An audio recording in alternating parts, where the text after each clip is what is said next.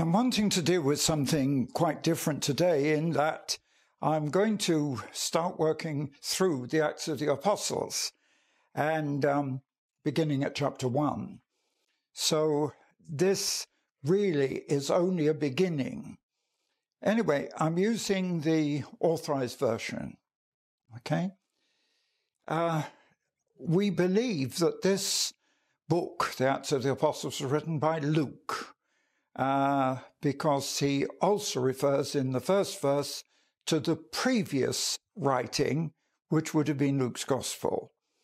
And in that previous, as you know, as he says in verse 1 of chapter 1, the previous writing was all that Jesus both did and taught during his life, until, as in verse 2, it says quite clearly, until the day in which he was taken up into heaven. And what he gave to us was given through the Holy Spirit to the apostles that he had chosen.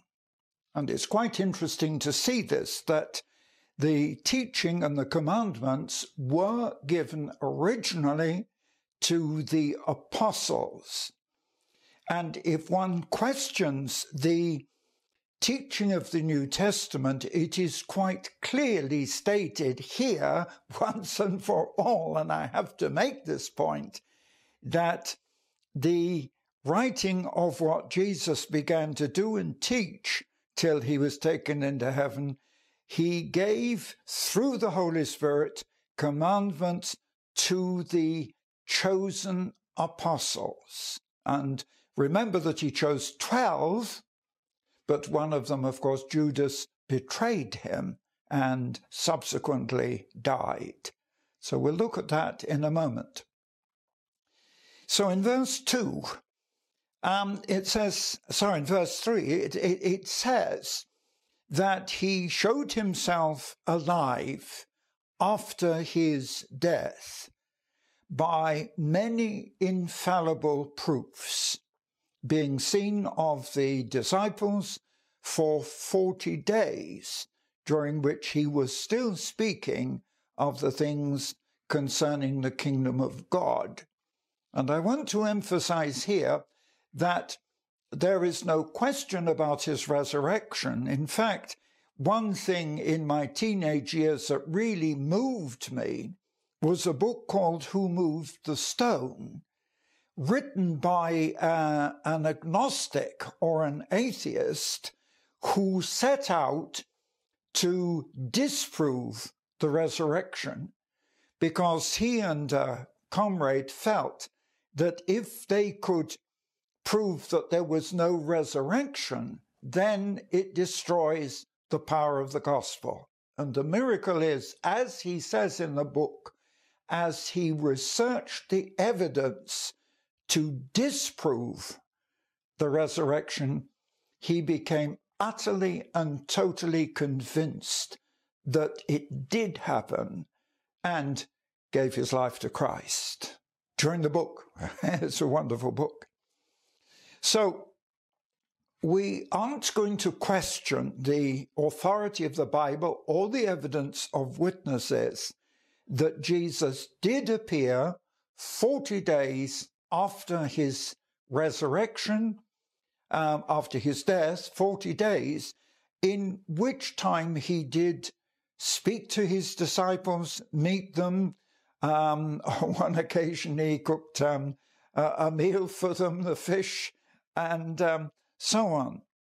But in verse 4 it's saying, being assembled together with them, he commanded them that they should not depart from Jerusalem.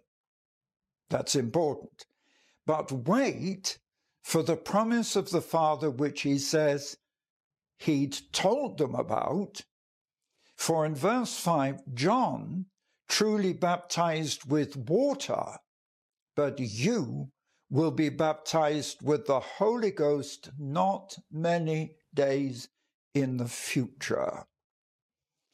Verse 6, when they therefore were come together, they asked him, saying, Lord, will you at this time restore the kingdom again to Israel. I find that this is a very critical point in the narrative, because what the disciples had learned from Jesus, the tremendous importance of the coming kingdom. In fact, the more I, as an evangelist, the more I study the Gospels, the more I'm convinced that Jesus spent more time actually talking about his coming kingdom than he did actually about salvation. Not that he neglected salvation, but the importance was so strong, and the belief in the return of Jesus so clear in the minds of the disciples that they believe, as Jesus says, that the Holy Spirit will come in a very short time. They really believed that at that time Jesus would miraculously bring about the kingdom and the salvation of the Jewish people. Therefore, in verse 7, he has to answer them and say, "It's not for you to know the times or the seasons which the Father has put in his own power." So it's quite clear from verse 7 that Jesus is saying, we will not know in advance the time or the season when Christ will return. And we know that 2,000 years have passed, but we do believe that what the Bible refers to as the ages of the Scripture, that the Bible actually records a total of 6,000 years.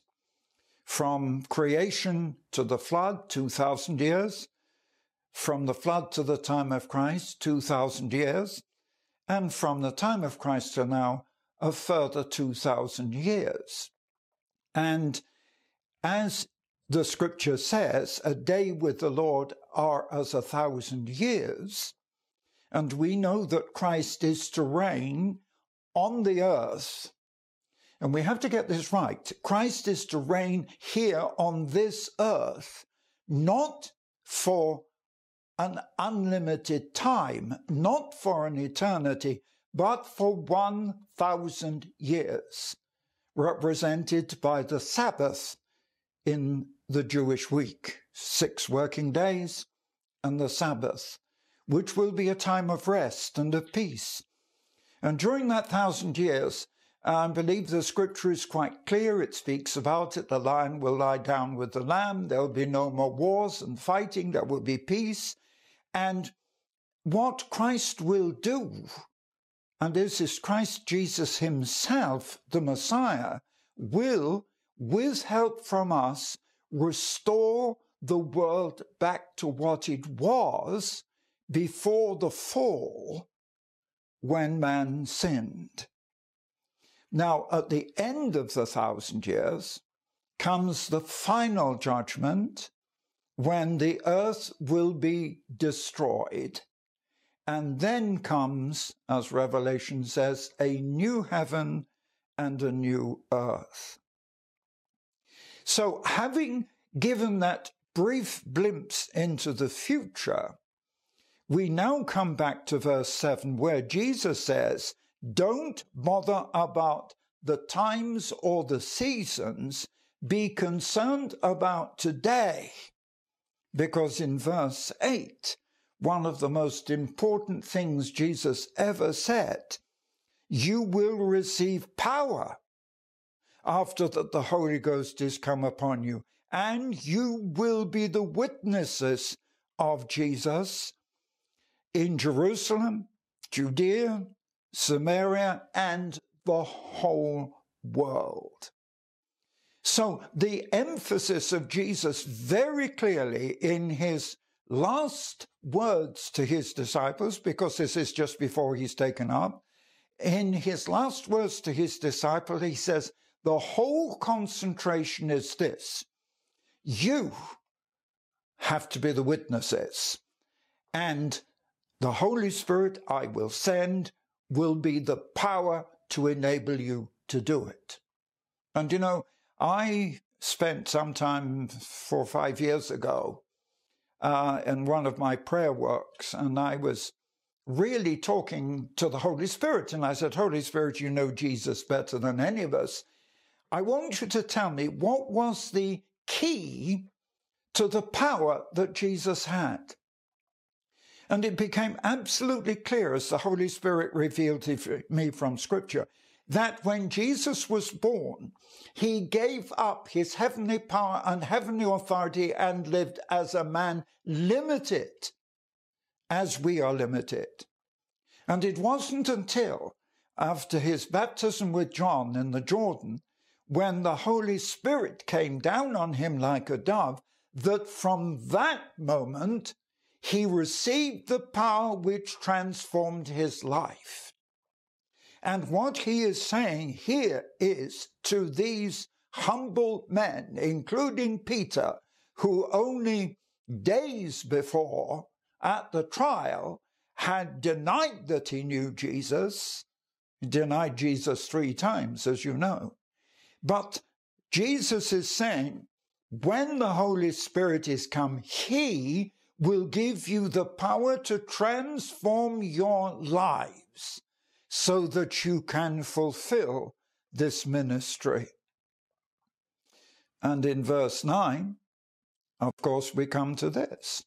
And when he had said this, while they watched, he was taken up, and a cloud received him out of their sight. So literally, the last commandment, the last message from Jesus is wait.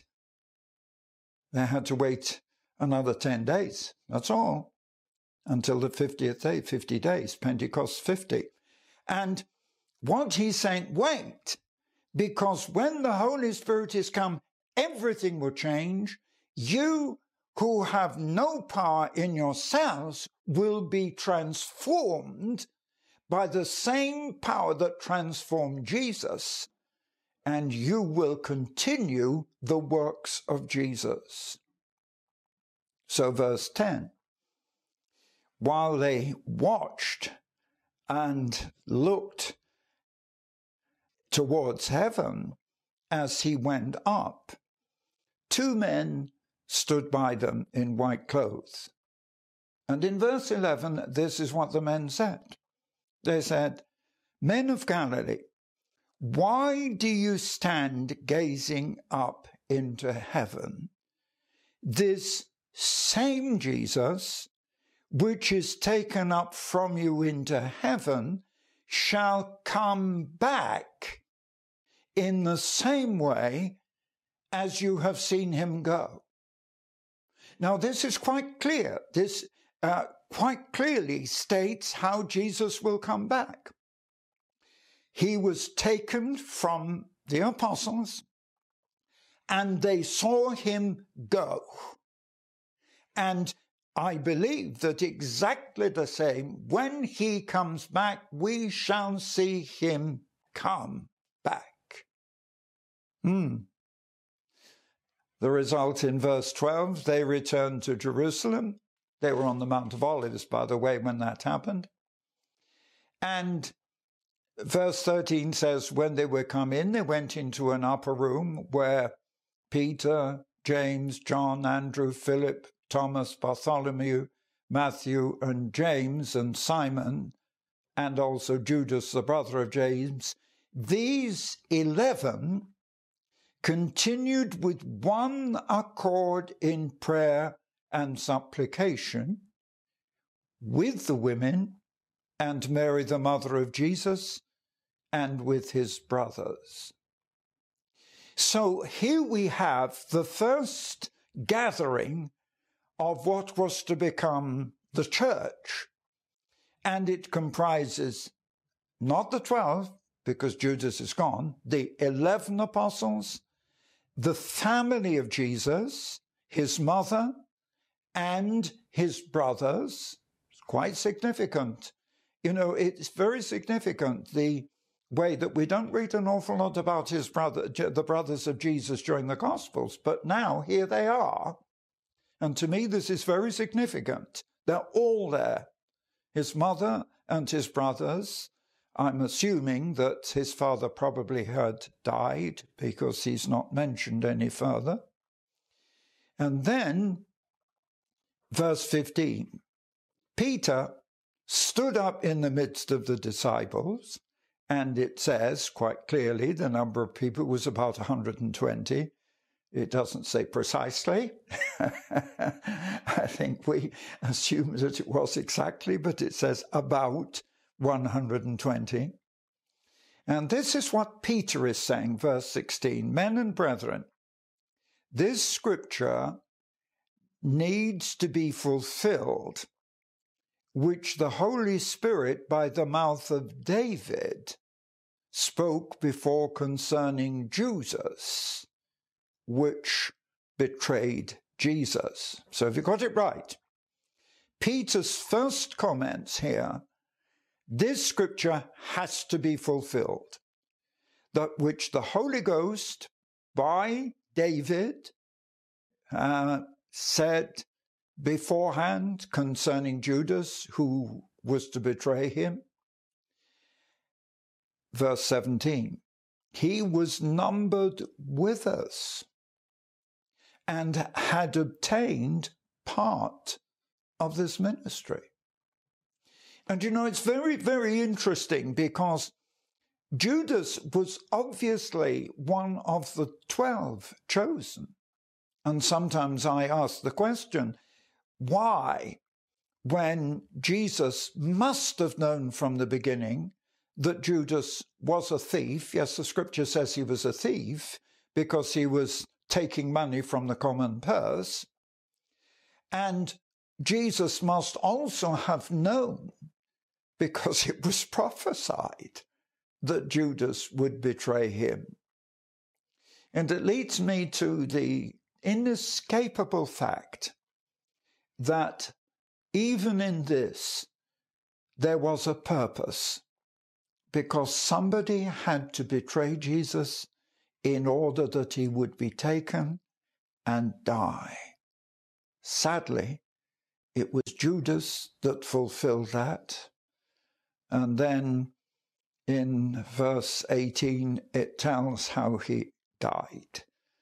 It says, Judas bought a field with the reward from the Jews, and falling headlong, he burst asunder in the midst, and his stomach came out. Everything came out. It must have been a horrible death.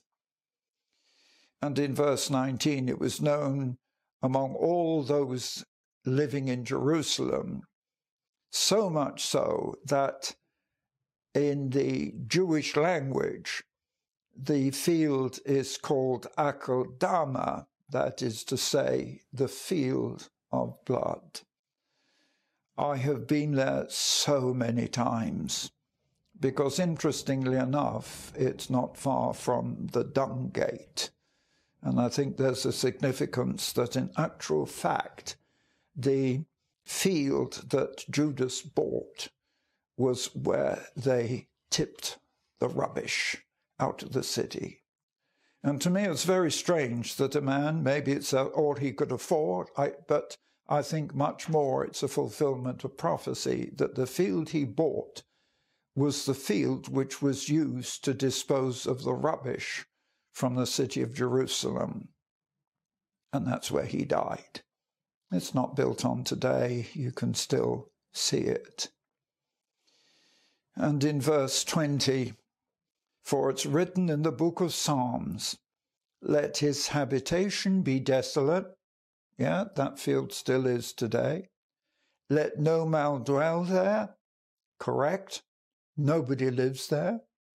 And his bishopric let another take. So another one was to be appointed to replace Judas. Now, from here on, you see what happens. Now, Peter is saying, which of the men that have been with us throughout and were with us in the time when Jesus was there and were familiar with him? And he's saying there must be some who were with us together and with Jesus right from the time of when John baptized Jesus, right until the resurrection and the ascension into heaven. And one of those men must be ordained as a witness of his resurrection. Notice the witness of the resurrection. Notice the importance here on being witness to the resurrection. And so they chose two. And they prayed and they said, Lord, you know the hearts of all men. Show which of the two you have chosen. So that he may take part of the ministry and the apostleship from which Judas by transgression fell, and that he might go to his own place. And they cast lots, and a lot fell on Matthias, and he was counted with the 11 disciples, making up the number.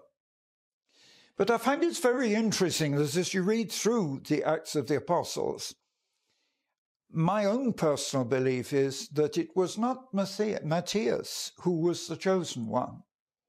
I believe it was Paul. Because the significance is that of all the apostles, the one who probably says more and does more than any of the others was Paul. And you know how he was converted on the Damascus Road, how Paul, or Saul as he was at the beginning, was persecuting the church. He was there holding the clothes of those who stoned Stephen, the first martyr. And in actual fact, when Saul was converted, he was on the road to Damascus. And you know where that is? It's in Syria now. He was on the road to Damascus because the news had already spread, and he was going there with letters of authority from the Pharisees and the scribes, letters of authority to imprison and, if necessary, kill these new Christian believers. And while he was on the way, he was struck down by the Lord. And as you know, there he found Jesus. We'll deal with that later as we come to it. But I do believe the miraculous conversion of Paul on the Damascus Road was the appointment of the 12th. It's very interesting because, of course, he was not known to the 11. And it becomes quite clear that he didn't actually see the whole ministry of Jesus. There's not much record of him earlier before he was stoning Stephen. And it's quite amazing how I believe it's very symbolic. The way that Saul, who became Paul, was chosen was an illustration how down through the centuries following the time of the Acts of the Apostles, God is calling out and choosing men that he will use in the same way that he used Paul. It comes through a powerful conversion.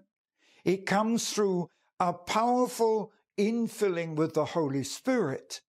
But we can see that Paul, as theoretically an outsider, although he was an Orthodox Jew, and when you look at his history, and I'll deal with that later, but then you see what kind of a man Paul was, whereas the other 11 disciples were theoretically not particularly educated men, although one of them had been a tax gatherer, and Luke possibly a doctor, but you can see how God is to use someone outside the original 12.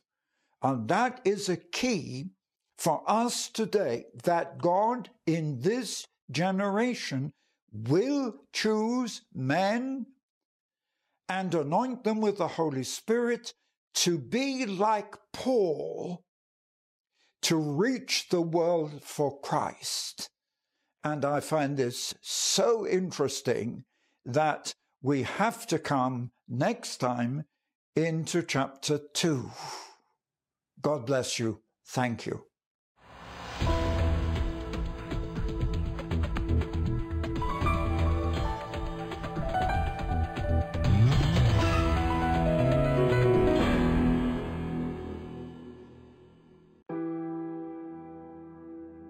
My God will supply all your needs according to his glorious riches in Christ Jesus. What a wonderful promise! When you are committed to and support the gospel, then stand on this promise that when you give to the extension of the kingdom, God will supply all your need. Jesus called it giving and receiving. This year God has given us wonderful opportunities to preach the gospel in Armenia, Georgia, and Poland. And we continue to support Ukraine by distributing humanitarian and spiritual aid. For 12 months, our staff have helped the displaced, vulnerable, and injured, supplying food and medicines.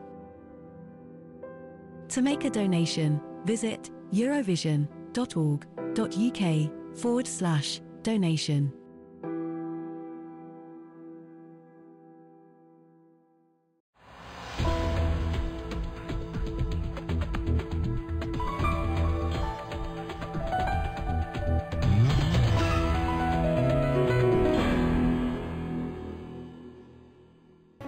Strength for now and for eternity.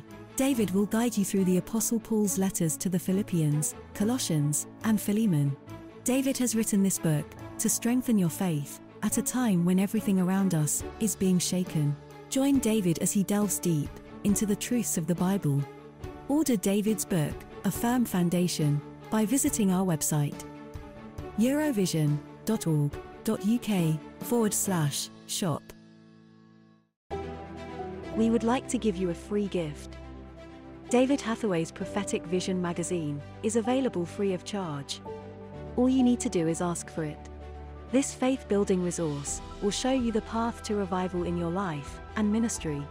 To receive this free magazine, visit eurovision.org.uk/magazine.